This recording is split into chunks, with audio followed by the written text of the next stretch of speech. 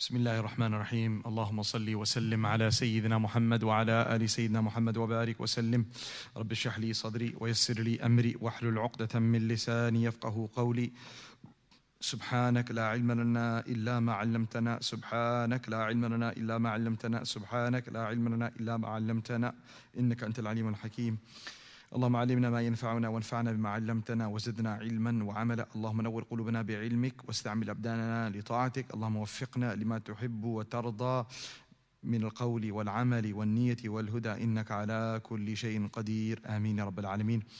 Respected listeners, dear beloved brothers and sisters, Assalamu alaikum wa rahmatullahi wa barakatuh. We thank Allah Azza wa Jal immensely for giving you and I the opportunity to sit with the Quran today in our weekly tafsir. Alhamdulillah for allowing us to gather again. Last week you were blessed to have Mawlana Yusuf Ghawth, who alhamdulillah beautifully covered a ruku', an entire ruku'. And so we'll be carrying on from where he left off, from verse ayah number 60 onwards. 60. And this is the third of the four stories of Surah Al-Kahf, the story of Musa and Khadr alayhi salam. A reminder to myself and all of us that we should renew our niyyah while we're sitting here. We're here to please Allah. We're here to use this opportunity to get closer to Allah subhanahu wa ta'ala. We are here to build our personal relationship with the book of Allah subhanahu wa ta'ala. We're here to get our questions answered, our needs fulfilled of both this world and the next. This is the house of Allah. Durus of ilm, durus of dhikr are the places where things happen. Right? This is the place where a person fixes his issues and problems. If we have problems and we're looking elsewhere, is like the one who lost his camel, and he was looking for it, apparently. Then after some time, the person inside the house heard a noise on the top of the roof, and he went to go see who's on the roof. And he went to the roof and he saw the same person there. He said, "What are you doing up on my roof?" He said, "I'm looking for my camel." How are you going to be finding a camel on the roof? That's the wrong place you're looking for. So unfortunately, the ummah today is going through so many problems. But the solution is in the house of Allah. We're looking for the solution everywhere but in the house of Allah. Hence, you're not going to find it. Where the answers are, we're not looking. And where the answers are not, we're sitting there sifting through page after page after page, knocking on this door, calling on this one. And we seem dejected, rejected, and can't find what we're looking for. Because we're looking in the wrong place. The solution to every single problem, my beloved brothers and sisters, is the house of Allah, and it's a relationship with Allah subhanahu wa ta'ala. Sometimes people, they don't like this answer I give, which is the reality. But I want a solution to my problems. The first step is by man aslaha ma baynahu wa ma bayna Allah, aslaha Allahu ma baynahu wa bayna an-nas wa ma bayna an-nas. Whoever rectifies his relationship between himself and Allah, Allah will rectify his relationship between himself and all humans and all others. This is the reality. Now you have a problem with a family member, you have a problem with a spouse or children or parents, and the answer is, what is the condition of my salah? What is the condition of nawafil? What is the condition of fara'id? What is the condition of wudu? What is the condition of us leaving haram? What is the condition of us neglecting fara'id? If we have fail for all of this, what do you expect but to have a horrible relationship at home with mom and dad, with spouse, with children, business falling apart, education falling apart? All these problems are what? Symptoms of a central problem, which is a ruined, fractured relationship with Allah. This is something we all have to agree upon. This is basic 101, Islam 101. But people don't like this answer. People want we want some other nuskha, we want some wazifa, we want some other quick fix. There's no quick fix to it. It can be quick, but the proper is you have to fix your relationship with Allah. Once that comes in, when a'mal come in, when fara'id come in, when haram comes out, when dua comes in, there you go. Your problems will get solved. So let's remind ourselves that the solution to everyone's issues is in building our relationship with Allah subhanahu wa ta'ala. And whoever you see is depressed, worried, stressed out about their issues, remind yourself and remind them that the answer to your issue is only in the hands of Allah. If you run around the world looking for answers everywhere, but coming towards Allah, you will not find the answer. It's not going to happen in a million years. So let's renew our niyyah while we're here. We're here to find the key to our locked doors. And one of the beautiful du'as I love, Allahumma ftah aqfala qulubina bi dhikrik. Oh Allah, open up the locks on my heart through your remembrance. Dhikr of Allah is the key to open up the locks on our heart. When a person feels like, I'm not getting anywhere, it looks like a slate of iron is on my heart. Nothing penetrates my heart. I feel like I don't fear God. I don't fear death. I've heard people tell me this. I don't fear God. I don't fear death. I don't fear anyone. What should I do? This darkened, blackened heart feels locked. Well, the solution goes back to dhikr of Allah subhanahu wa ta'ala. You may say, I don't feel anything happens when I'm doing la ilaha illallah. I don't feel it. Don't worry about feeling it, not feeling it. Every single time when you take a medication, we love to take medicines, right? When you take medicine, we take vaccines, what happens? Do you all of a sudden feel something? No. It takes some antibiotic. It takes hours to act.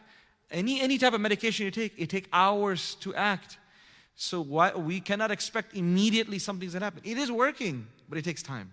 So when a person says, I attend the dhikr of Allah, it's like a gathering of the dhikr of Allah. I said la ilaha illallah 100 times. I prayed salat al-isha in the masjid. I attended dars of tafsir. I don't feel completely changed. By the way, alhamdulillah, I know very for sure you do feel change. But shaitan may try to play even more tricks with him to say, no, you're not changing. So what's the point of coming? What's the point of praying? It's all fake. You're faking everyone. You are manipulating everyone. What is the point of all of this? Because alhamdulillah, you're achieving something. He doesn't like the fact that you're achieving even that. So he creates doubt, despondency. This doubt and despondency within a person. And says, stay away from this. My beloved brothers and sisters, don't fall for that. You are gaining something. You might not realize it. You are gaining tremendous things. But it takes time. It takes time. You remember one time we spoke about this before? That we do not do ibadah for enjoyment. We don't do ibadah for kayfiyat. You know kayfiyat? What are you going to say? Like emotional, extraordinary feelings. We don't do ibadah to get a high. They say get a spiritual high. That's not what the purpose of our ibadah is. This is not a drug that we get a spiritual high from. This is important. So you might say, get a maza nahi aa raha, yaar. I'm not enjoying it. I'm not feeling it. We don't do ibadah to feel. We don't do worship Allah to feel things. Your heart is feeling it, trust me, your heart is feeling it. It just takes time because the gunk, there's so many layers of gunk. By the time you actually remove all of it, it may take 4 or 5, gatherings, 4 or 5 majlises. But the key thing is istiqamah, steadfastness. When you have a big snowstorm, you hit it with a shovel. 1 round is done? No. 2nd round, 3rd round. By the 3rd time, then you got to put the salt. If you do 1 round, you say, I'm tired, and you go back into the house. You come back and it's still snowing. You're back to where you were, even maybe worse. If you didn't clean it up at the 1st round, you didn't salt it properly, now what's going to happen? With the 2nd snowfall, it will get even harder. And it will get even more challenging to remove. The smartest thing is you hit it as soon as it snows, you clean it right then and there. And you put that salt. That's your tawbah and istighfar. And if we don't, or we leave it halfway, it's only going to get worse. But do not expect solutions within the first try is what I'm trying to say. So istiqamah. Please, this is one weekly gathering you attend, don't give up. No matter what happens. No matter what happens, no matter how busy of a schedule you have, no matter how tired you are, I request you that this istiqamah on this gathering, inshallah, will help all of us tremendously. Right? Do not let excuses come in between you and that, and attending. And alhamdulillah, those who have been attending with istiqamah, they themselves are a witness to the transformation that is taking place within themselves. But you come once and disappear next 4 weeks, then yeah, you have a right to say I don't feel a difference. Because you did this to yourself. By not showing up consistently, the one benefit that you got also gets erased. Because the world is like that. Maulana spoke so eloquently after Maghrib, after Isha right now. It really hit the heart, what he said. Is the environment outside is so horrible and everyone knows it. Then why aren't our masajid filled up? We keep on talking about mahol kharabe, school district, this one, that one, LGBTQ, fulan. Everyone's speaking about this. But speaking about it is not the solution. Why are you all not in the masjid? This is why are not our Islamic school filled up, a Sunday school filled up, after evening maktab filled up? That's the ajib part. That our numbers have just dwindled in all of those departments compared to what it was before. So it's ajib. One side we're saying the world is falling apart spiritually, and then the solution no one wants, or very few number of people want. So then let's acknowledge that we're all part of the problem. We are promoting the problem. We're not solving it. By you and I speaking about, things are like this, things are like that. That's not the solution. We are tricking and deceiving ourselves thinking that we're addressing the problem by talking about it. So that's another tactic. That by addressing it, by speaking about it, we are being made to falsely think that we are protected from it. Why? Because I'm at least speaking about it. No, you're not. You're just speaking about it, but are you doing anything productive for your own family, for your own self? And if the answer is no, I have not made any change, I haven't pulled my children from any program, and I haven't included them in any program, then how can we say that we are solving the problem? My beloved brothers, this is a tangent, but subhanAllah, it hurts me, it worries me, it scares me of how many fathers I speak to, mostly born overseas, who will talk to me and say, "Ya, halat aise hai, Mufti Sahab, aise hai, aapne ye video dekha, aapne wo dekha, have you seen this text, have you seen this video, problems or solutions are, everything's going crazy." And subhanAllah, you see their own children, not one, not two, not three, all of their kids are in the exact same problems that the father is speaking about. And it shocks me, like, what are you doing? Are you blind to what you just gave me the speech? But look at what's happening in your own home. Every single thing. You haven't pulled your son out of any college. You haven't pulled out your daughter out of any school. You haven't put your son or daughter in any Islamic program. You don't bring them with you to the masjid. And here you go speaking about all these issues. Why? Like, how are you not seeing this happening in your own home? This is like, it tears me apart seeing this. Dads on one side, moms, mashallah, speaking about big things. But the children are completely off track. And no one seems to be worried about that. We as an imams, for example, we do not have the bandwidth to take care of every family. We have to worry about our own family first. And then the ummah's families. But we cannot take care of every child out there. You as moms and dads sitting here listening to me, at least take care of your own 4. Take care of your own 2. Take care of your own 6. However many kids you have. And then work on your nephews and nieces. So whatever we are speaking about, start applying it at home. Whatever WhatsApp video you're posting and reposting, this is this agenda, this propaganda. How about we start looking at how successful has this propaganda been in my own home? I don't think we have time for that. We're not looking at our own home. We don't realize how quickly our own children are changing. May Allah subhanahu wa ta'ala give you and I the foresight, the basira, the insight to these issues, and allow us to not simply just sit and talk, but rather take the necessary actions to protect our generations. Ameen ya Rabbil Alameen. The next third story that we're covering is the story of Musa and Khadr. An amazing, outstanding, beautiful story filled with lessons of all sorts. And I pray to Allah that He's able to allow me to share, inshallah, in the next few lessons and the few durus, all that will be a benefit to all of us, inshallah.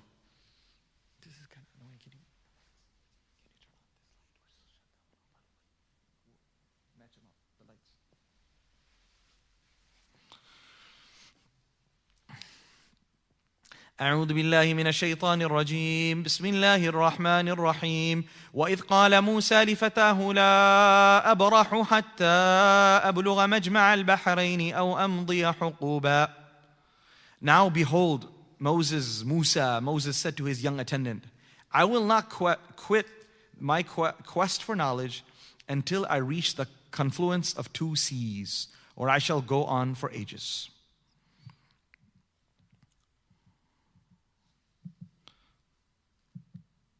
فلما بلغا مجمع بينهما نسيا حوتهما فاتخذ سبيله في البحر سربا. Can you see? That's fine. So when they reached the confluence between them, there they rested and forgot their fish that they brought for sustenance, which then made its way into the sea, slipping away wondrously. We'll just go through the translation first. فلما جاوزا قال لفتاه آتنا غداءنا لقد لقينا من سفرنا هذا نصبا.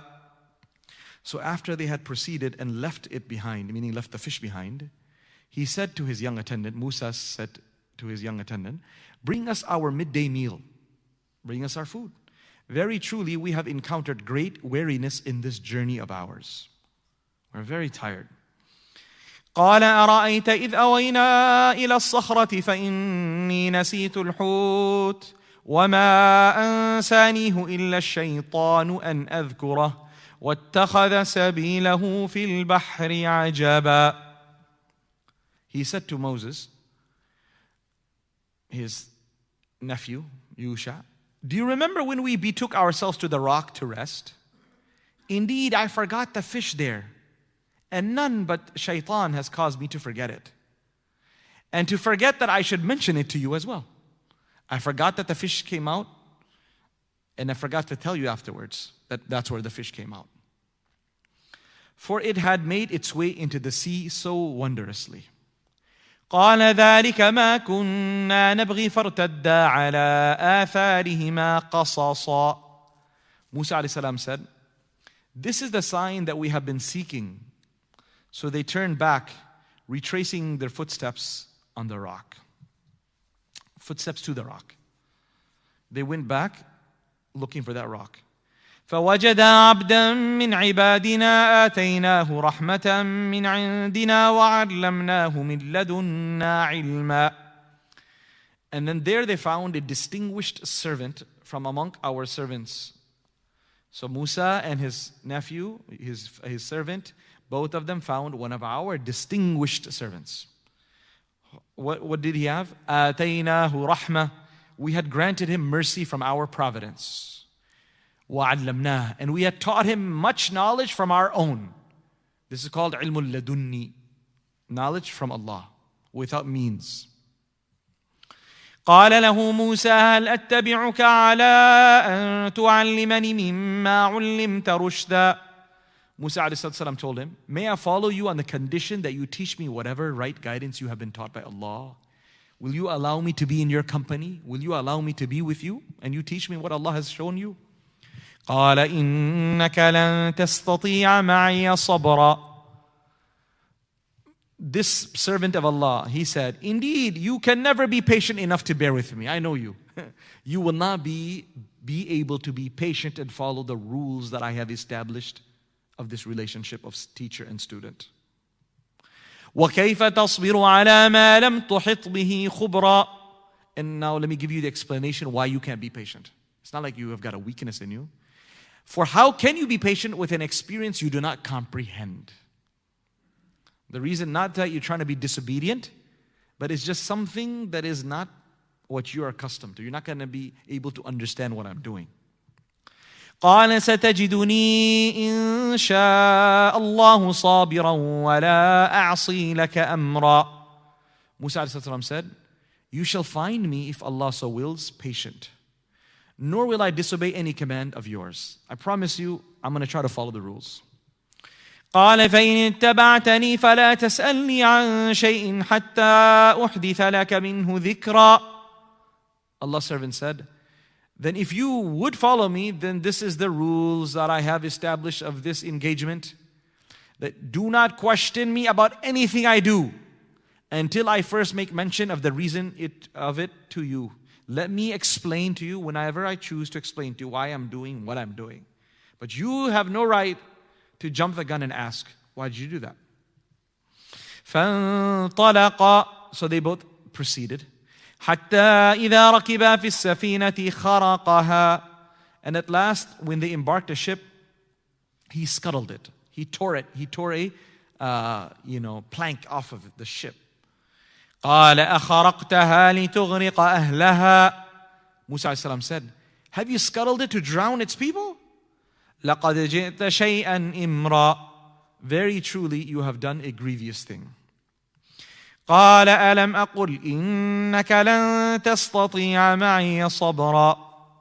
He said to Musa ﷺ, did I not say that indeed you can never be patient enough to bear with me? قال لا تؤاخذني بما نسيت ولا ترهقني من أمري عسرا. Musa ﷺ said, do not hold me accountable for what I have forgotten. This was a genuine forgetfulness, a mistake I made out of forgetfulness. Nor burden me with further difficulty in my endeavor to learn from you. Please don't make it harder than it already is. I'm making sabr. Don't make it harder for me. So we'll see how much we cover. Let's stop till here, and then inshallah, if we cover all these verses, we'll continue. So this is where the story begins of Musa and Khadr. Let's go over the general explanation of the story. it is mentioned, you already went over the translation. So let's go over one hadith. Yeah, the details of this hadith are mentioned by both Imam Bukhari and Imam Muslim. Hadith related by Ubay ibn Ka'b radiyallahu anhu. He says, once Musa alayhi salatu wasalam rose to address his people, Bani Israel. From amongst those who were present, someone asked, "O Musa, who is the most knowledgeable of people? Who is the most knowledgeable of people?" The response Musa alayhi salam gave, "Ana, I am."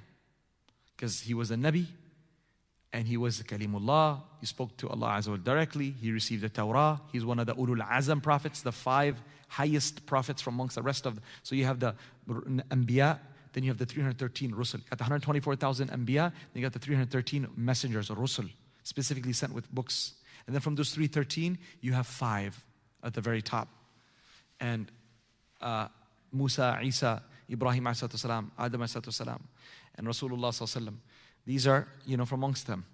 So he said what he understood to be the truth, that I am the most knowledgeable. Now, Allah Azza wa Jal, He did not like this answer. Although from Musa alayhi salam's perspective, this is true. But Allah subhanahu wa ta'ala would have preferred that he answered something like, Allah knows best who is the most knowledgeable. Even if it becomes quite apparent that he is the most knowledgeable, but not to attribute that knowledge to himself. Okay? Now, when you have someone close to Allah like a prophet, even the slightest mistake becomes a grave error. There's a saying, Hasanatul Abrar, what's this? Sayyatul Muqarrabeen, which means the good deeds of the pious are regarded as sins of those who are most close to Allah. So someone who is pious, mashallah, he has a habit of performing 2 rak'ah or 4 rak'ah of tahajjud. He wakes up an hour and a half before Fajr and he prays 4 rak'ahs in 20 minutes. He's a pious person, he stays away from haram, does his fard. Great. He prays how much? 4 rak'ah and 20 minutes of tahajjud salah. He's a pious person. Abrar. Hasanat, good. However, someone who is muqarrab means someone who's been brought close to Allah, like a Nabi. If you were to do that, that's regarded as what? A sin. How dare you just pray 4 rak'ah? And how only in 20 minutes? You have to be awake a third or half of the night. You see what I mean? So by itself is good, very good. But the fact that someone who is a high achiever or someone who's been brought close to Allah, him doing something like this is not acceptable. We have much higher expectations from you. So now, what I'm trying to say, this is the general rule.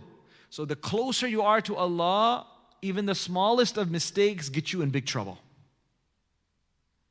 So he made a mistake like this. Allah subhanahu wa ta'ala did not like that and he had to correct him. This is one reason I explained to you why prophets get corrected, because they're very close. What's another reason prophets have to get corrected? Immediately. Because they're an example for others. They're an example for others. So if they're not corrected, then you're sending a wrong message to others. That's why a Nabi must be corrected immediately if he made a mistake. You don't want any others to follow in those footsteps. So he's been alerted that you made a mistake. Okay, Allah, how am I supposed to remedy the situation? No, there's actually someone who knows something that you don't know. I accept it. Look at immediately the humbleness of Musa. I accept it, no problem. There's someone who knows something I don't know? Sure, no problem. I acknowledge that. Now what? I want you to go learn from him. Right? So he asks Allah subhanahu wa ta'ala, allow me to go learn. And Allah subhanahu wa ta'ala tells him, go to the meeting point of 2 seas.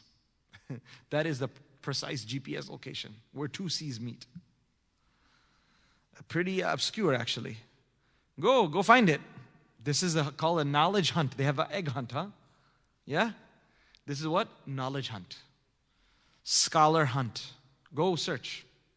I'm not going to give you all the answers. That's how some of the teachers teach.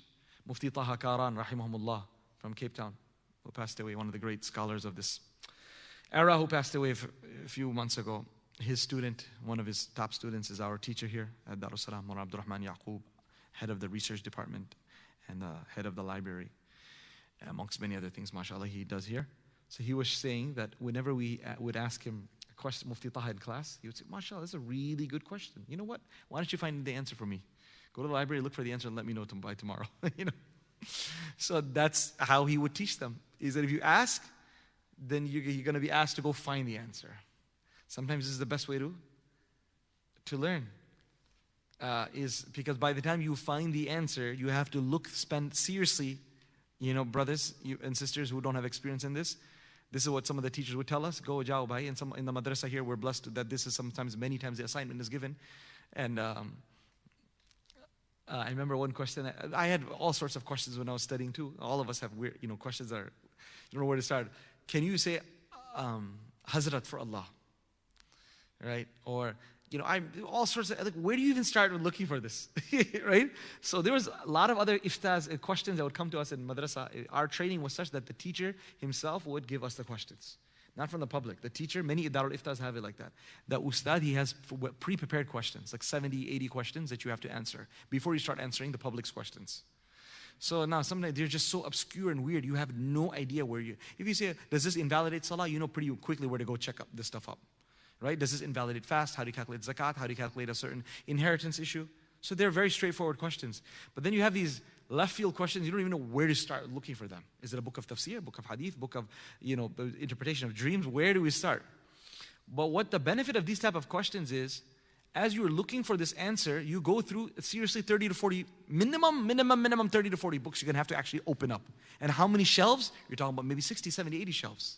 So in the process of that, what happens? You actually end up going through so many books you would have never otherwise picked up and looked through. You go through so many table of contents, so many authors' works. So this is a great way of teaching students, is when you actually throw them in the deep end and say, go search for the answer. And then after 3 days, sometimes you come back and say, Ustad, 3 days spending 12 hours looking in the library. There were real situations like this. We'd say, I have no idea. Please, can you give me a tip or something like that? You know? And then this is reminding me of the egg hunt I'm saying. SubhanAllah, the ilm hunt. That when you go and you have to search for stuff. But it's not just a wasted 3 days or 12 hours. It's very beneficial. Because through the process of that, you're picking up so many different books. So Allah Azza wa Jalla told him to go just find it with the place where the seas meet and go find a servant of mine. And he said, there's a sign. The sign is that a fish that you have in your basket will disappear. A fish in your basket will disappear. So he told Musa alayhi salam, put a fish in his basket, and he set out with his attendant Yusha ibn Nun. When they were traveling, they decided to take a rest somewhere by a rock, and they fell asleep. Musa alayhi salam was sleeping. Yusha was awake. All of a sudden, the fish started to move and left the basket and went into the sea. It was a miracle, right? How this fish came to life and went into the sea. When Yusha woke up, he simply forgot to share the story. And they kept on traveling. For how much? Another 24 hours. One whole day and one other whole night. Then, next day, Musa alayhi salam asked for some food. And when they opened up the basket, they realized there's no food. And he said, what happened to the food? Then he realized that food had disappeared the day before. So at that time, Musa alayhi salam said, okay, I am so tired. Let's start walking back. They walked back all the way to the rock, and there was a man sleeping there, or lying down with a sheet over him. So Musa alayhi salam initiated the conversation by saying, Assalamu alaikum. So the person under the shawl said, where do I hear? How come I'm hearing salam in this land of wilderness and uninhabited place? Who is there saying salam? Where am I hearing the salam from? So then Musa said, it's me, it's I, Musa, who came here to meet you. He said, which Musa? Musa Bani Israel? He said, yes, Musa Bani Israel. Okay, what do you want? I have come with this request of spending some time with you in your company so that I may learn from that which Allah has taught you.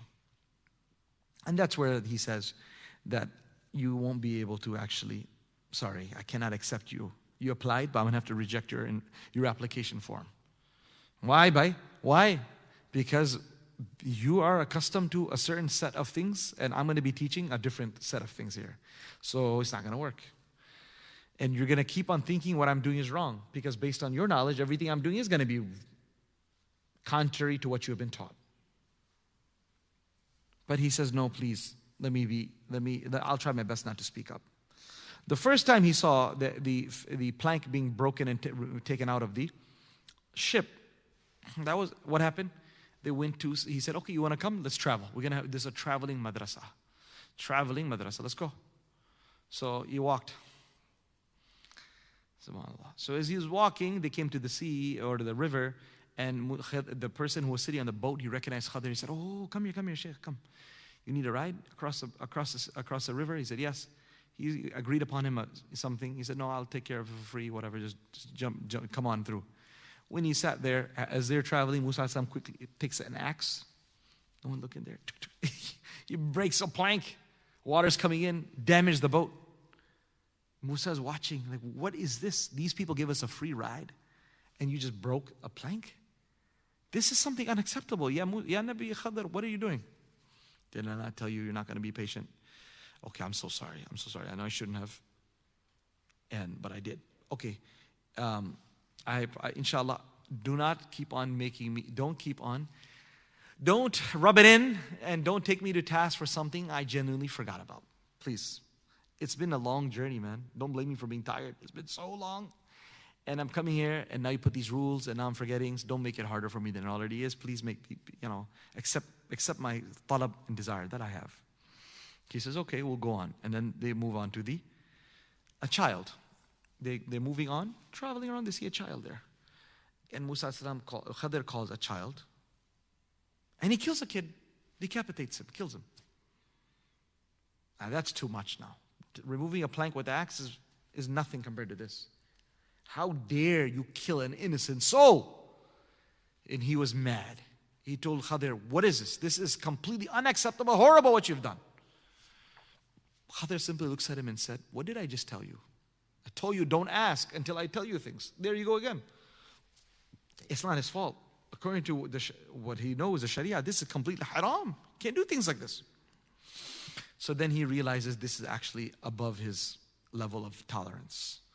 So Musa as-salam tells him, I'm sorry. Okay, you know what? If I slip one more time, you have a right to expel me from your madrasa. I'm out. So then they went to a village, traveling through a village. When they got to a village, they asked the people of the village that, hey, based on our normal customs, would you be willing to please host us? Because we're outside travelers. And travelers are to be hosted by the local people. Invite them to the home, give them food to eat, and a place to sleep. This is normal etiquette.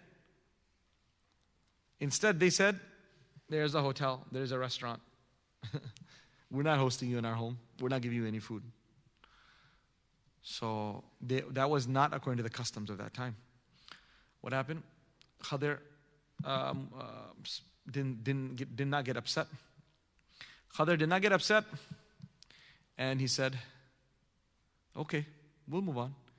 As they moved on, they came across a wall that was falling over. Khadir told Musa, Chalo aja, let's get to work. He said, what do you need me to do? He said, we're going to fix this wall. What? We haven't even eaten. He said, no, we're going to fix this wall. Okay, maybe this is a way we're going to manually do some labor and get some money. So him and Khadir, Musa together, they rebuilt this wall that was falling over. After that, they're done. Khadir said, we get moving. He said, what about our food? What about money, man? We worked. He said, no money, no food. We're moving. He said, you're not going to charge them anything? He said, no, we're not going to charge them. It's for free. I said, okay. At least you should have charged them. We didn't give us food. At least we could charge them with the money we could buy food. Oh, so you're criticizing and asking again why I did what? All right, khalas. This is the nail in the coffin. Last nail in the coffin. We're done. Had the firaqu bayni wa baynik. This is now a time of separation between you and I. So nabbi'uka bita'wili, I am going to inform you now the interpretation about those things that you were not patient enough to wait to hear. So now that I'm leaving, I'll explain to you. Khadir mentioned all the three incidents, why he did what. After narrating all of that, the Prophet ﷺ said, I wish Musa ﷺ could have remained more patient. I wish Musa ﷺ could have remained more patient so that we would have come to know more about the two of them. I'm interested. Yani Nabi ﷺ is saying, I'm interested to know more. This is like, so if any of you are wondering, how interesting is this story? Just listen to this. Rasulullah was hoping that this story could have continued more. So that he, the most knowledgeable of all human beings, the most knowledgeable after Allah subhanahu wa ta'ala is saying, I want to know more about this because this is not something that he's aware of either. You understand? Nabi Sallallahu Alaihi Wasallam has immense knowledge, but all the knowledge of Allah is obviously not given to him. Selected things from Allah's knowledge is shared with him. He's not alimul ghaib. He doesn't know the entire unseen. So this is where the story, comes to an end. Now, let's more focus on the specific aspects of these verses. One thing I would like to share here is that there are two types of knowledge. One is called ilm al-zahir or ilm al-haqiqah.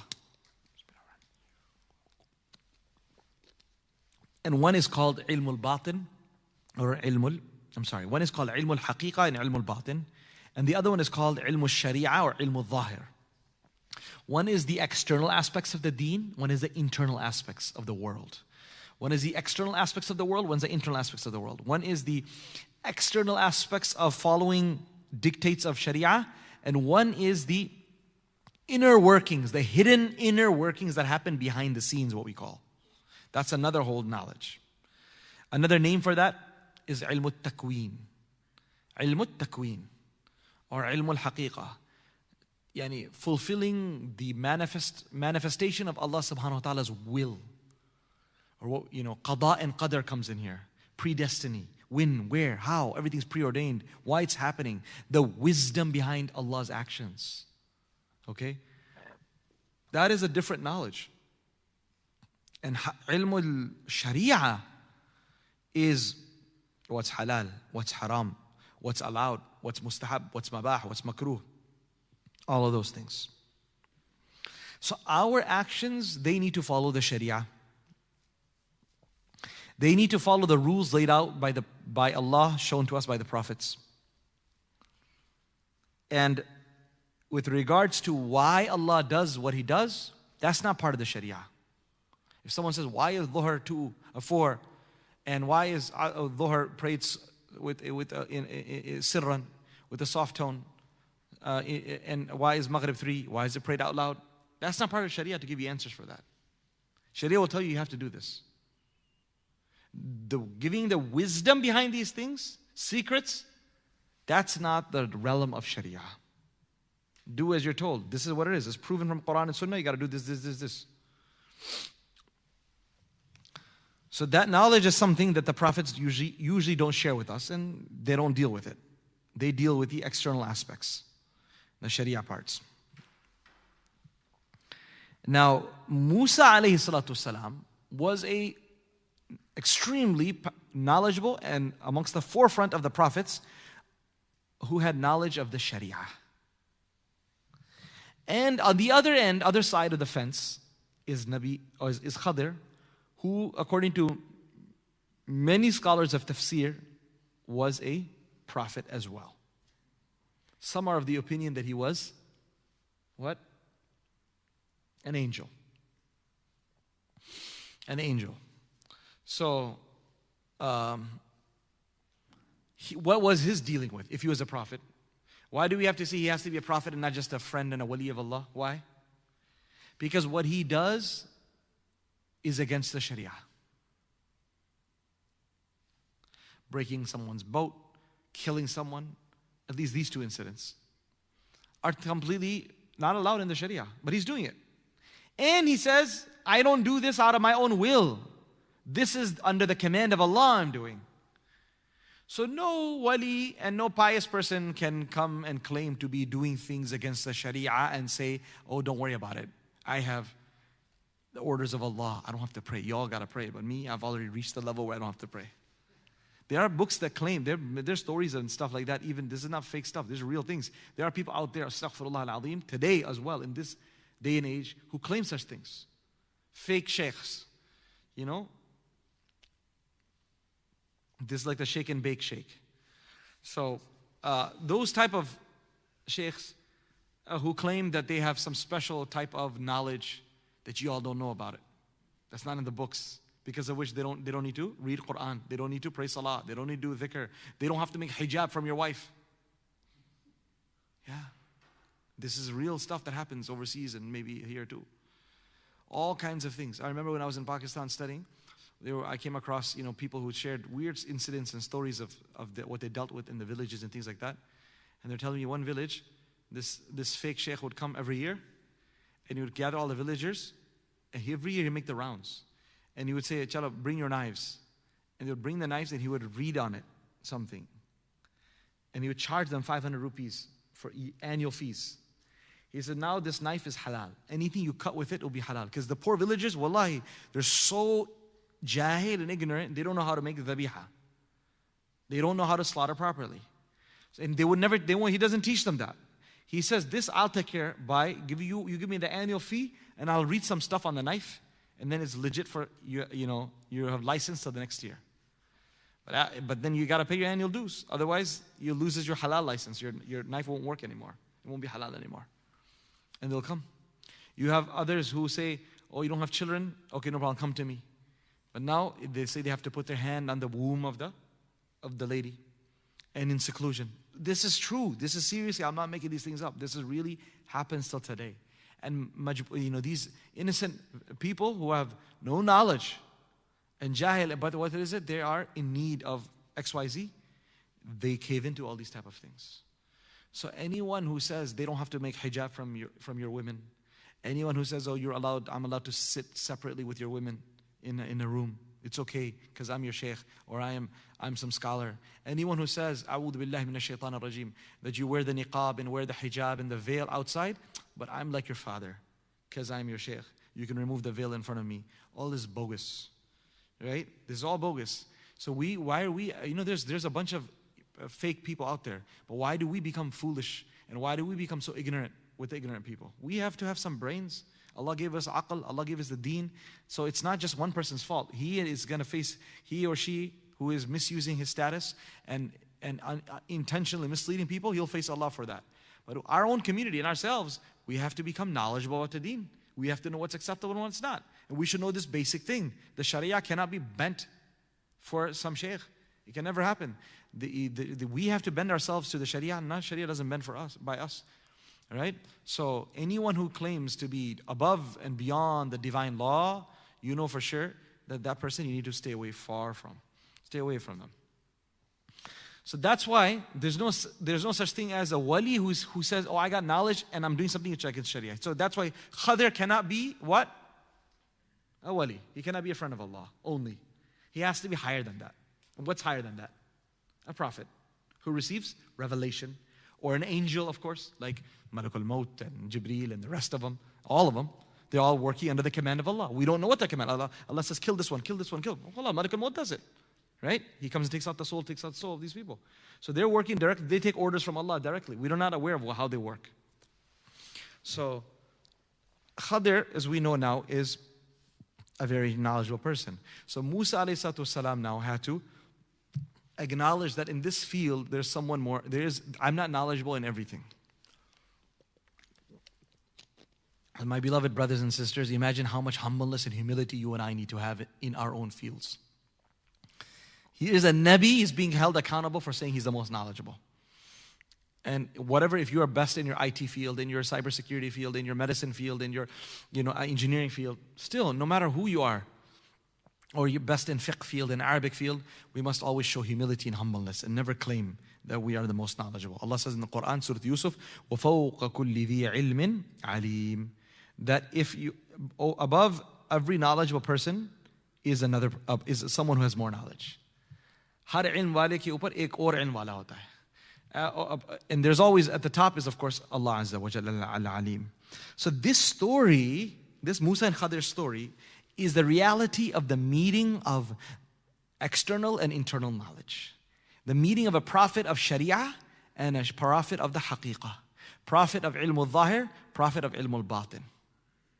That's what's so unique about this incident here, is you have a meeting of two titans, two powerful individuals from two different dimensions. They're crossing paths, which we usually don't see. And if you want to know the secret of, or the khulasa and the nutshell of this story, is verse of Surah Al-Baqarah.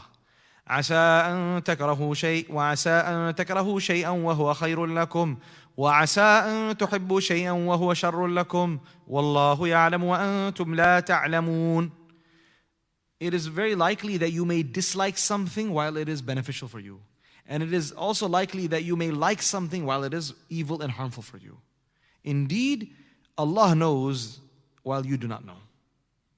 What is that? That's a secret of predestiny. That's a secret of the wisdom of what's going on in your life. You don't know why, what's happening in your life. And you are judging based on appearances. You are judging based on what meets the eye. But you can't do that, because not everything meets your eye. There's a whole bunch of things are happening behind the scenes based on the will of Allah subhanahu wa ta'ala, based on the knowledge of Allah that you and I are unaware of. My beloved brothers, there's so much to be learned from this story.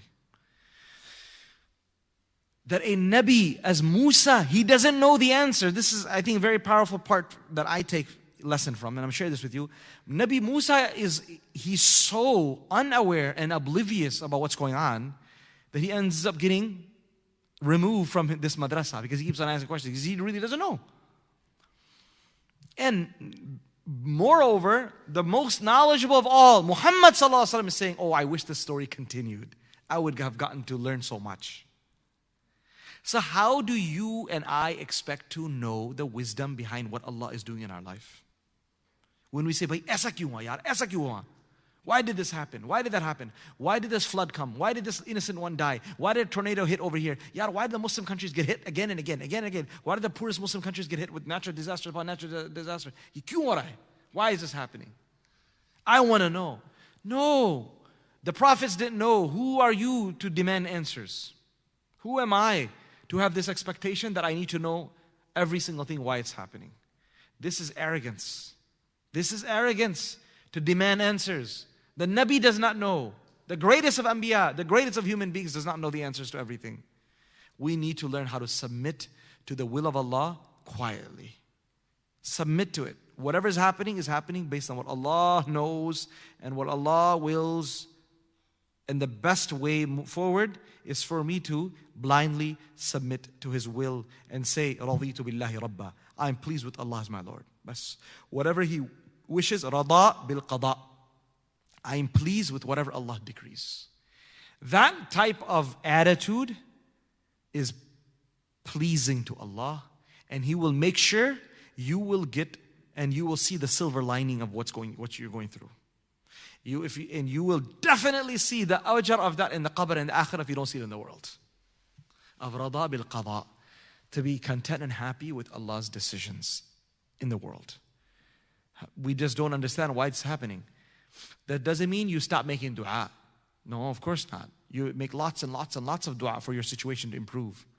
But deep down, you should know that whatever Allah wills is happening, and I don't know why this is happening. I don't know. That's why they say, koi na koi isme hikmat hogi. There must be some wisdom. You're right. You're right. When your mom and dad do something at home, you come home and your wife does something, and you start, hey, what is this? Obviously, she's running the house. She knows what she's doing. Why she placed that vase over there, that sofa over there, that adornment over there. There's a reason. It's not just random throwing stuff. If your child did it, your 2-year-old did it, okay, you understand. There's no rhyme or reason for that. But an adult has done something, there must be a wisdom before you sit there and start attacking everything. Right? Why don't you just ask? We expect that. A wife, a husband, a dad, a mom, their actions are going to be based on some sort of wisdom that you as an outsider or you as a child may not understand. My beloved brothers and sisters, how can you expect and think Allah's actions are free of wisdom? How can we ever think that Allah does things out of randomness, haphazardly? That doesn't work. They say, فِعْلُ الْحَكِيمِ لَا يَخْلُو عَنِ الْحِكْمَةِ. The actions of a wise man are never void of any wisdom. A wise person will always do something based on some wisdom. You may not understand it, but there's wisdom behind that. So Allah is the most wise. Allah is Al-Hakim. He's definitely, whatever He's doing, there must be some wisdom. Just acknowledge that you're not aware of that wisdom, what it is. So this is the humility of Musa ﷺ, that he is ready to learn and move forward. So Musa ﷺ said, La abrah. I'm ready to move, but guess what? La abrah, I will not quit my quest. What does that tell you? La abrah means I will not quit. Meaning, if you are out to seek knowledge, you cannot be a quitter. You can't be a quitter. I was waiting. You guys, it took a while, but khair. Chai is almost ready, I think so. Okay. Right? You can't be a quitter if you're seeking knowledge. Oh, I went, the masjid was closed. Oh, the masjid is 15 minutes away. Oh, the class is offered at different times than when I'm available. Ye kaisa hota hai? I remember one day, many years ago, I gave a talk in Chicago. Then at the end, I mentioned about the one-year program. One kid came up to me. He said, oh, I'm very interested in the one-year program. I said, okay, mashallah. Oh, where is this taught at? I said, Dar es Salaam. That time, it was new stuff. Where's that at? I said, Lombard. Oh, how far is Lombard away? I said, 45 minutes. Oh, that's too far. Okay. Jazakallah khair. Assalamu alaikum. I was like, what? What are you talking about? You serious about that question? Or is this a joke? Like, what was this about? Maybe a setup. Like, you're going to give up seeking knowledge. People come to me all the time and say, how much does a one-year program cost? And I said, this is not an appropriate question. If I tell you it costs 100,000, what are you going to say? Too much? If I say it's free, what are you going to say? Oh, that's good? Knowledge can never be based on money. You can't. Yeah, every other course, every other car, every other material thing, you can ask, oh, it's a $50,000 car? That's too much for me. 20,000? Okay, that's better. But knowledge, no. Money has nothing to do with this. You cannot say, I'm ready to seek knowledge because it's cheap. And you cannot say, oh, knowledge is too expensive, so I'm not going to take it. You see what I'm saying? So this is the answer. When people always ask me, what's the tuition for something? I said, don't worry about it. Why is that even relevant to you? Are you wanting to study? If you're wanting to study, then that's it. That's the most important thing. Talabul sadiq. You have to have firm intention to study. If you got that, then no one's going to stop you from studying. The absence of resources is not going to stop you from studying. You will, inshallah, be able to complete your studies. But the issue is the will. Do you have will?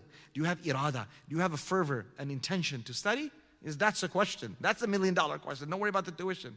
The rest of the stuff will be taken care of.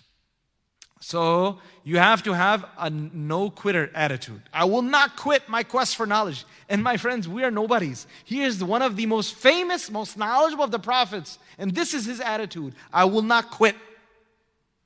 Okay, where do I got to go to? What does my GPS say? Majma' al-Bahrain. The place where the two seas meet. I don't know where I'm going to find this place, but we're going to go. And guess what?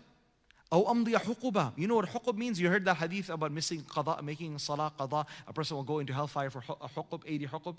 And a huqub is like, thousands of years, or each huqub is what, 80 years? So huqub means a very long duration of time. So Musa alayhi salam is saying, I'm ready to walk for years. When you and I know the benefit of knowledge, my beloved brothers and sisters, those who are listening online, those who are listening afterwards, those who are here, my dear brothers and sisters, if we have the idea and the knowledge of the benefit of knowledge, we will not look at the sacrifice you have to make for it. And sometimes we stop attending durus of knowledge, whether you're a full-time student in a seminary or you are a part-time student attending a dars of dhikr or tafsir or hadith. For the smallest of reasons, we give up or we skip. Why? I got guest over. Or, I'm tired. Or I had this appointment, that appointment. Smallest of reasons, we give up our quest for knowledge. And this is something what we understand why there's no barakah. I spoke about it at the beginning of my talk today. The barakah comes when there is strong niyyah, that I know the value of this. I cannot. Whatever happens, no sleep. SubhanAllah, Safahat min Sabr al-Ulama, I shared with you that book last time. Chapters from the stories of the sacrifices and the patience that the ulama had in seeking knowledge. If you read any of those pages of what Sheikh Abdul Fattah Abu Ghudda wrote, what level of sacrifice people did, it's unbelievable. And how much traveling they did in order to seek knowledge, how much money they put everything. They sold everything they had in order to gain knowledge because they valued it. And so this is what we learn from this story. Eventually, when they reach the place of the meeting of these two seas, we don't need to go get into what the varied opinions are. At the end of the day, there's no clear hadith that talks about where these two seas meet. Somewhere, geographically. Some ulama say the meeting of two seas allegorically refers to the meeting of two seas of knowledge. The knowledge of Zahir, the knowledge of Batin. The knowledge of Haqiqah and the knowledge of Sharia. Haqiqah is the inner workings. Got it? This is the meeting of the two seas, is the two giants of knowledge meeting together. When they reached there, they both forgot their fish. Now, this fish was either the same fish they had brought to eat as lunch and dinner and breakfast, or it was a separate fish that they brought just as a token for figuring out where they need to stop. Some scholars say that they had actually grilled this fish and had eaten one side of it. And it was in their basket when Musa was sleeping. This fish came back to life and it jumped out of the basket and went into the sea. Saraba, he's translated here, wondrously, which made a way into the sea, slipping away. Some ulama have explained Saraba, or many tafsirs explain Sarab is referring to a tunnel. Tunnel, like you dig underground a tunnel. So Allah made the water to become still. Waves stopped. And a tunnel-like funnel was created within the sea. And the fish went right into that funnel. And, he literally sees his lunch walking away into the sea. Now, the question is, how do you forget something like this? Kaisa ho sakta hai yaar? How can you forget this? So a couple explanations I've given. One explanation is Musa alayhi salam was a man of such miracles that Yusha bin Nun, who was his maternal nephew, was just accustomed to things like this. Some have said that he was the great-grandson of Yusuf alayhi salam. So he was just accustomed to seeing miracles. Oh, there's another miracle, and how many are you going to remember? So he just forgot to mention it. But the Quran says the answer, what he gave, the answer that he gave. We'll get to that. He said when they went beyond the meeting point, and a day and a night had passed, like what Tafsir mentions, he said, bring us our morning meal, or midday meal. And then he says, indeed, we have encountered great weariness. Ulama make an amazing point here, based on the hadith and based on the tafsir here, is that he became tired and began to feel the tiredness once he had crossed the meeting place. Meaning, as long as you are journeying and going towards a maqsad and the purpose, you don't feel the tiredness. Then once you start wasting time and doing things that are nothing to do with your purpose, that causes weariness and tiredness. As long as you are making an effort towards a goal, you won't become tired because the goal is in front of you. But as soon as you pass that goal in life, and you're just wasting time, you know what I mean? Like, so if you go to work every day and you know you're getting this work and getting money, bringing money home, then you won't get that tired because you know what's happening. But if you're just wasting time or doing things in the opposite direction, then that makes you more tired. So as long as a person is the path towards knowledge, my beloved brothers, as soon as we get out of our homes to seek knowledge, and this is what we learned from Nabi Musa's story, by the way, another thing I want to add, is that we need to be willing to travel to seek knowledge. Don't expect, like we have microwave dinners and everything, home delivery, prime home delivery for everything. We should not expect home delivery for ilm. It's just not the same thing. You know what I mean? A fresh cooked meal that you go eat and enjoy, someone hunts an animal and does a fresh live barbecue for you, compared to a pre-frozen something that was made with all sorts of chemicals 6, 8, 9 months ago in a factory, and you warm it up in a microwave and ate it. How is the same thing? When you go leave your home and to go sit and benefit from a knowledge of a scholar, or you go and sit and benefit from an institution, the barakah that you're going to get in that ilm is far supersedes than something you get delivered to your home.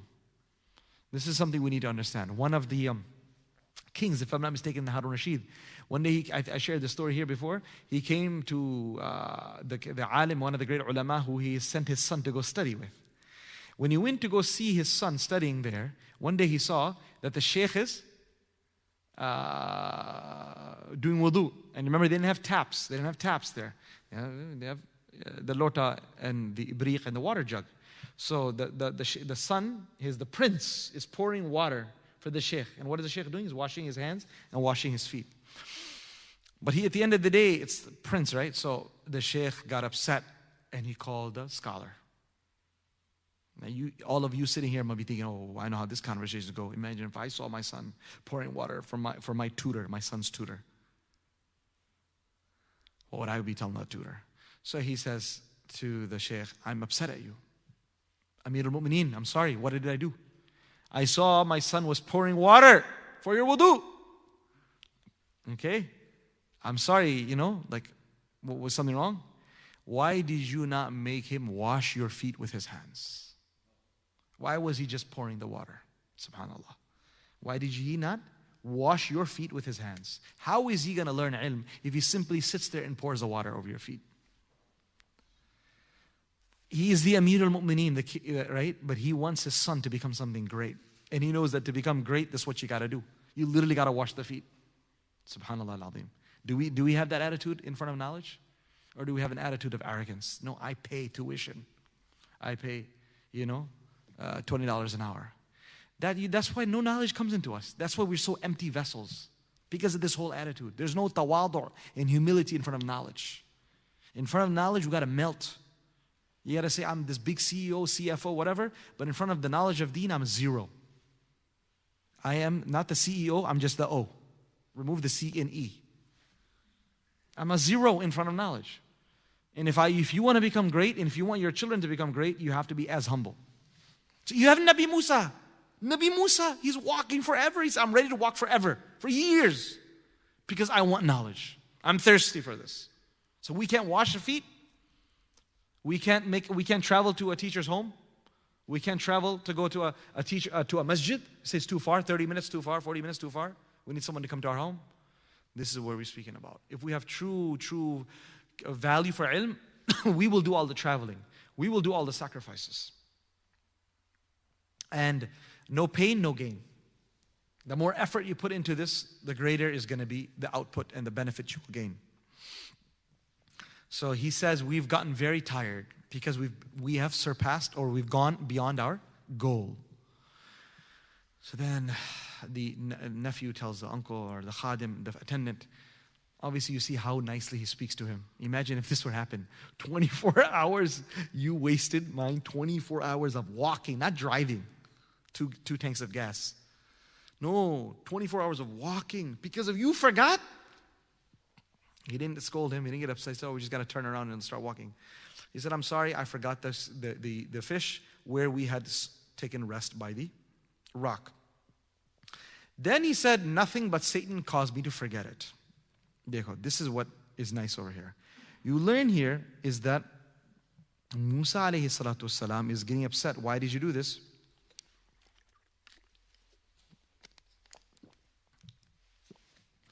And he attributed this forgetfulness to shaitan. And you see the same attribution to shaitan in the story of who? Which other Nabi story is the forgetfulness attributed to shaitan? Adam as-salam, okay. Yusuf as-salam. Right. So in Yusuf as-salam's story, he said, "Udhkurni 'inda rabbik." He told the person who he helped interpret his dream, he said, please remember me when you go back to the sire and the king. I just told you, one of you is going to become a wine bearer for the king, and the other one of you is going to get killed. And for the one who he thought is going to get saved, he told him, please, I gave you this dream interpretation. You're going to become a wine bearer by the king. Please mention my name and get me out of this prison. Allah says, فَأَنْسَاهُ الشَّيْطَانُ ذِكْرَ رَبِّهِ. Shaitan made him forget. Because it's like, man, this guy saved my life. He gave interpretation. SubhanAllah, I'm actually serving wine to the king. Amazing, right? How could you forget the person who told you that? But he forgot that. And he forgot to do ihsan. And he forgot to be, there's a guy dying there in the dungeon. Let me get him out. How could you forget something like that? But he did. Years went by. He forgot. Yusuf alayhi salam. So Allah says, فَأَنْسَانِهُ الشَّيْطَانِ. Shaitan made him forget.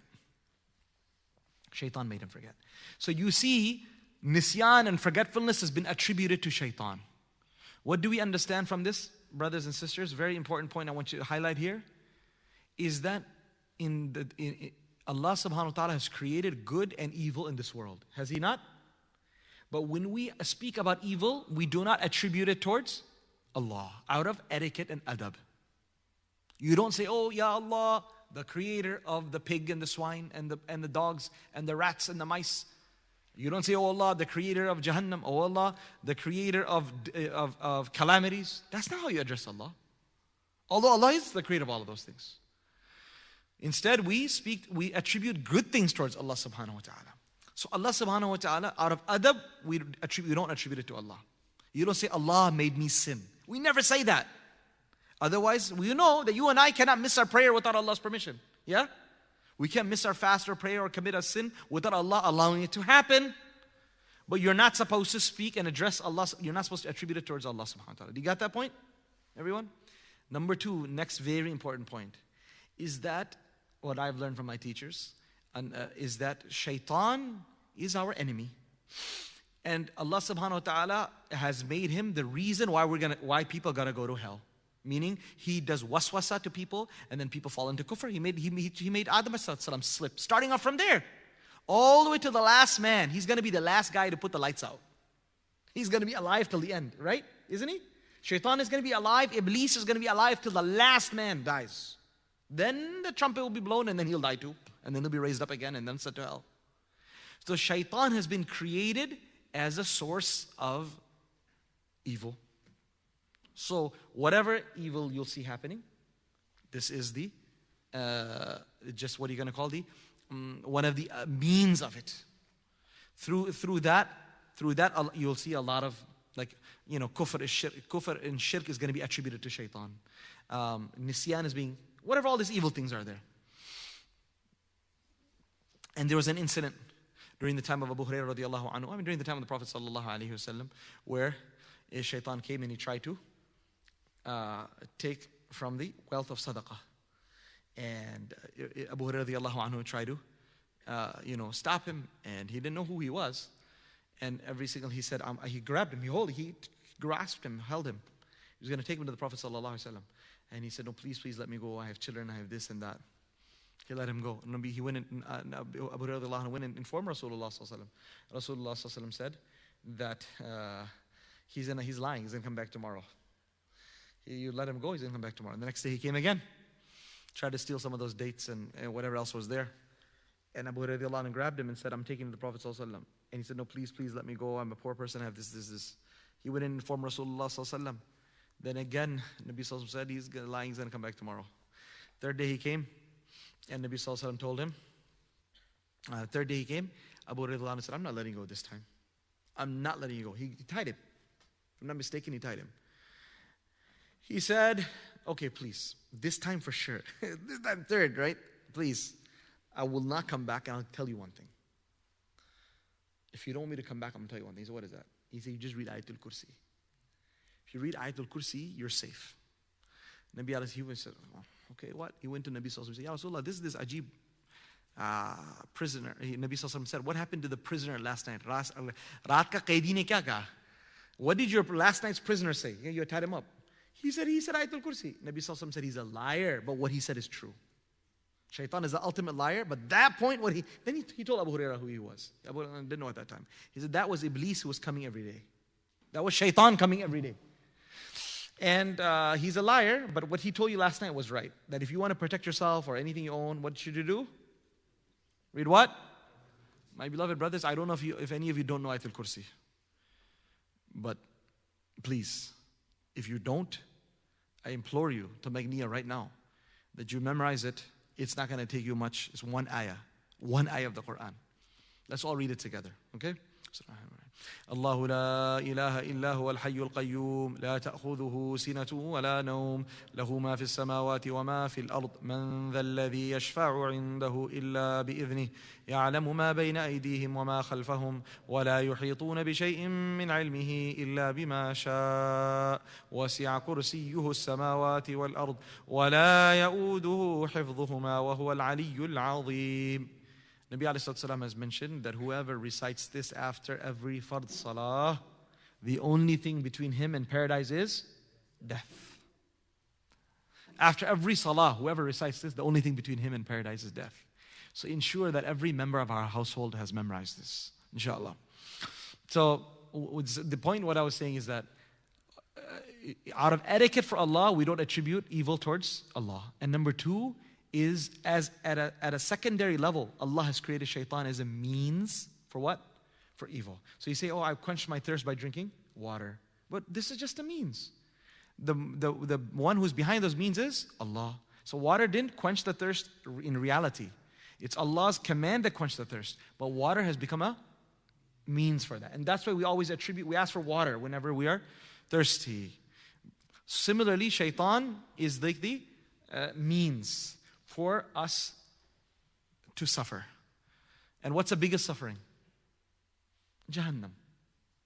Got it? Jahannam is the biggest suffering. There's no greater physical pain anyone can endure or anyone's going to get through. So if Jahannam is going to be coming through, nisbah is we're going to make a tribute towards shaitan, then obviously smaller types of pain of this world also, it is not far-fetched to attribute that towards shaitan. So here we understand that وَمَا أَنْسَانِهُ إِلَّا الشَّيْطَانُ أَذْكُرَهُ only shaitan made me forget this fish. And that's why sometimes people get amazed. How did this happen, man? How did I forget this? And now my wife told you 3 times already, don't forget this. And again you forgot, and it caused a big problem.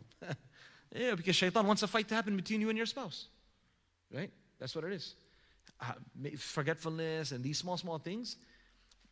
In one thing I've seen is that by not attributing by attributing evil towards shaitan, what happens? You give you give leeway for someone to kind of correct themselves.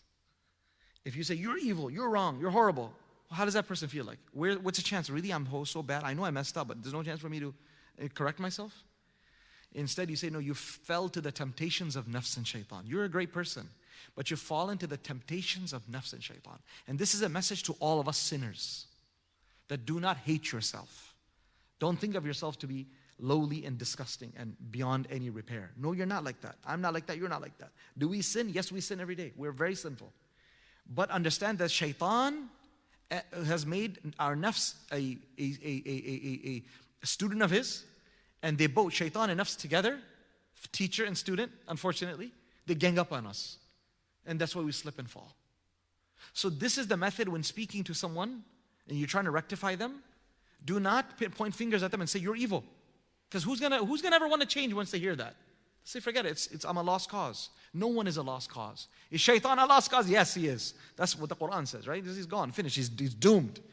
So he wants everyone else to make themselves feel that they're lost cause. So when you can say, Alhamdulillah, the day you decide to free yourself from shaitan and say, A'udhu billahi minash shaitanir rajim, and you say, I make kufr with shaitan, and I bring iman in Allah. Amantu billah. وَتَبَرَّأْتُ مِنَ الْكُفْرِ وَالشِّرْكِ وَالْمَعَاصِي.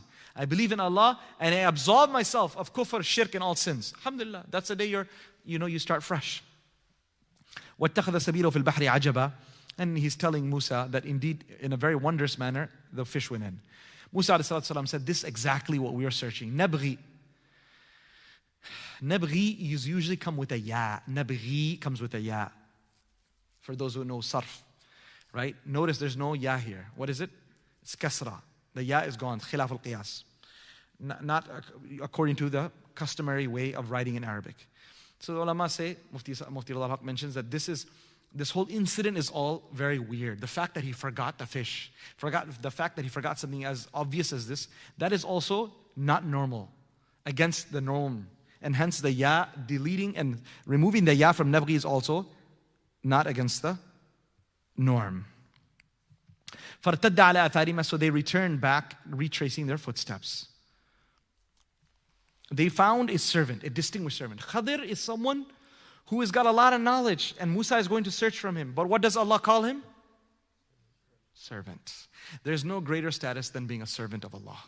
The greatest status is, what is servant? What is servitude?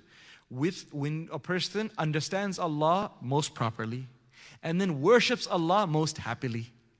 When a person understands Allah most properly, and then worships Allah most happily, then he will have the best life. 3 things, right? So it's ibadah, ma'rifah, complete ma'rifah kamila, complete knowledge of Allah.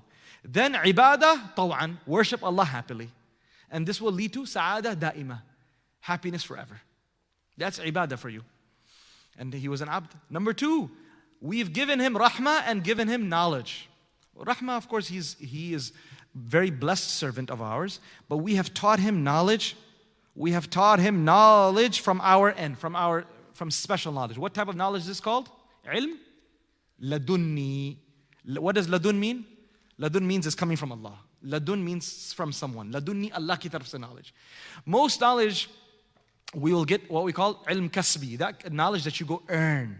You go make an effort to get, which is you open up the books, you sit with the shuyukh, you listen to the durus. And then there's knowledge that Allah subhanahu wa ta'ala inspires a person. Allah sends down revelation. That knowledge you can't find in the books. That's coming directly from Allah. And so, وَعَلَّمْنَاهُ مِن لَدُنَّا عِلْمًا, we gave him ilm ladunni. Musa alayhi salatu wasalam mentioned him, you cannot be, Khadir said, okay, we will read this ayah and stop over here, inshallah, 66. Musa alayhi salatu wasalam said, may I follow you that you, in a manner that you can teach me whatever right guidance you have. So, you have to have etiquette when requesting to seek knowledge. Musa alayhi salam could have an attitude to say, you know what, Allah sent me for me to study with you, okay? So, tell me what time you're giving me. Allah sent, didn't Allah send him? Allah sent him. My dad paid the tuition, okay? So when are you going to start teaching? That's the attitude. Musa alayhi salam could have said that. I'm a Nabi. You heard of me? Musa? You already actually, as soon as I said Musa, you told me, oh, Musa bin Israel. Obviously, I'm pretty well known. I got the highest followers, right? I'm a Nabi. So when are you going to start teaching me? No, he doesn't say. He says, will you give me permission to follow you? Look at the words. Attabi'uka, ittiba', follow you. In order to seek knowledge, a person must follow a teacher. You don't find books is just the means. The actual giver of knowledge is an individual. The chest of the ulama. There was a whole talk that was given in the winter intensive. Mufti bin Hajj gave on this topic of, the books of Allah and then the people of Allah, Rijalullah. So you have this whole important aspect of deen that you cannot become self-studied. We have this idea of self-studied scholarship. It leads to complete misguidance. SubhanAllah, one beautiful example I read in a book, that adhan. If you look at adhan, how we give adhan. When you say Allahu Akbar, is it Allah, Allahu, Allahi? Is it Akbara, Akbaru, Akbaru, Akbar? How is it you're supposed to? You're not going to find the harakah of this in books. How did we learn how to give adhan? Tell me. By listening to others. If you don't go listen and you don't sit at the feet of a scholar to listen to hadith or to listen to Quran, you will not know how to recite it. So we can't give adhan from books because the books, their harakah, fatha, dhamma, kasra came way later. Who put on it? Someone who heard it from someone put on it, right? So we wouldn't even know how to give adhan if it wasn't for this oral tradition that we have. And that oral tradition doesn't come out of the books. It comes from the chest of the scholars.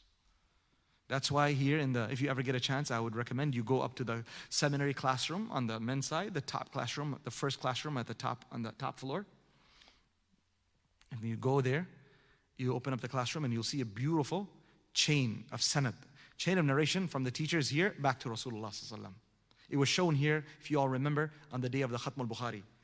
And it's printed and in a nice frame, it's placed there. People, when they come to start take pictures in the tour, I always tell them, when I'm on a tour, I always say, this is the one thing you need to take a picture of.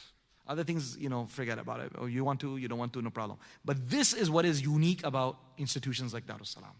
That the knowledge you're getting, there's a chain that goes back to Rasulullah sallallahu alaihi wasallam. And that is what is the main thing. Al-isnadu min ad-din. The chain of narration is part of the deen. وَلَوْلَا الْإِسْنَادِ. And if there was no chain of narration, لَقَالَ مَنْ شَاءَ مَنْ شَاءَ. Whoever wanted to say whatever they wanted would be able to say it.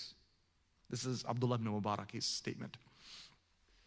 So Musa, he's asking for ittiba'. I want to follow you.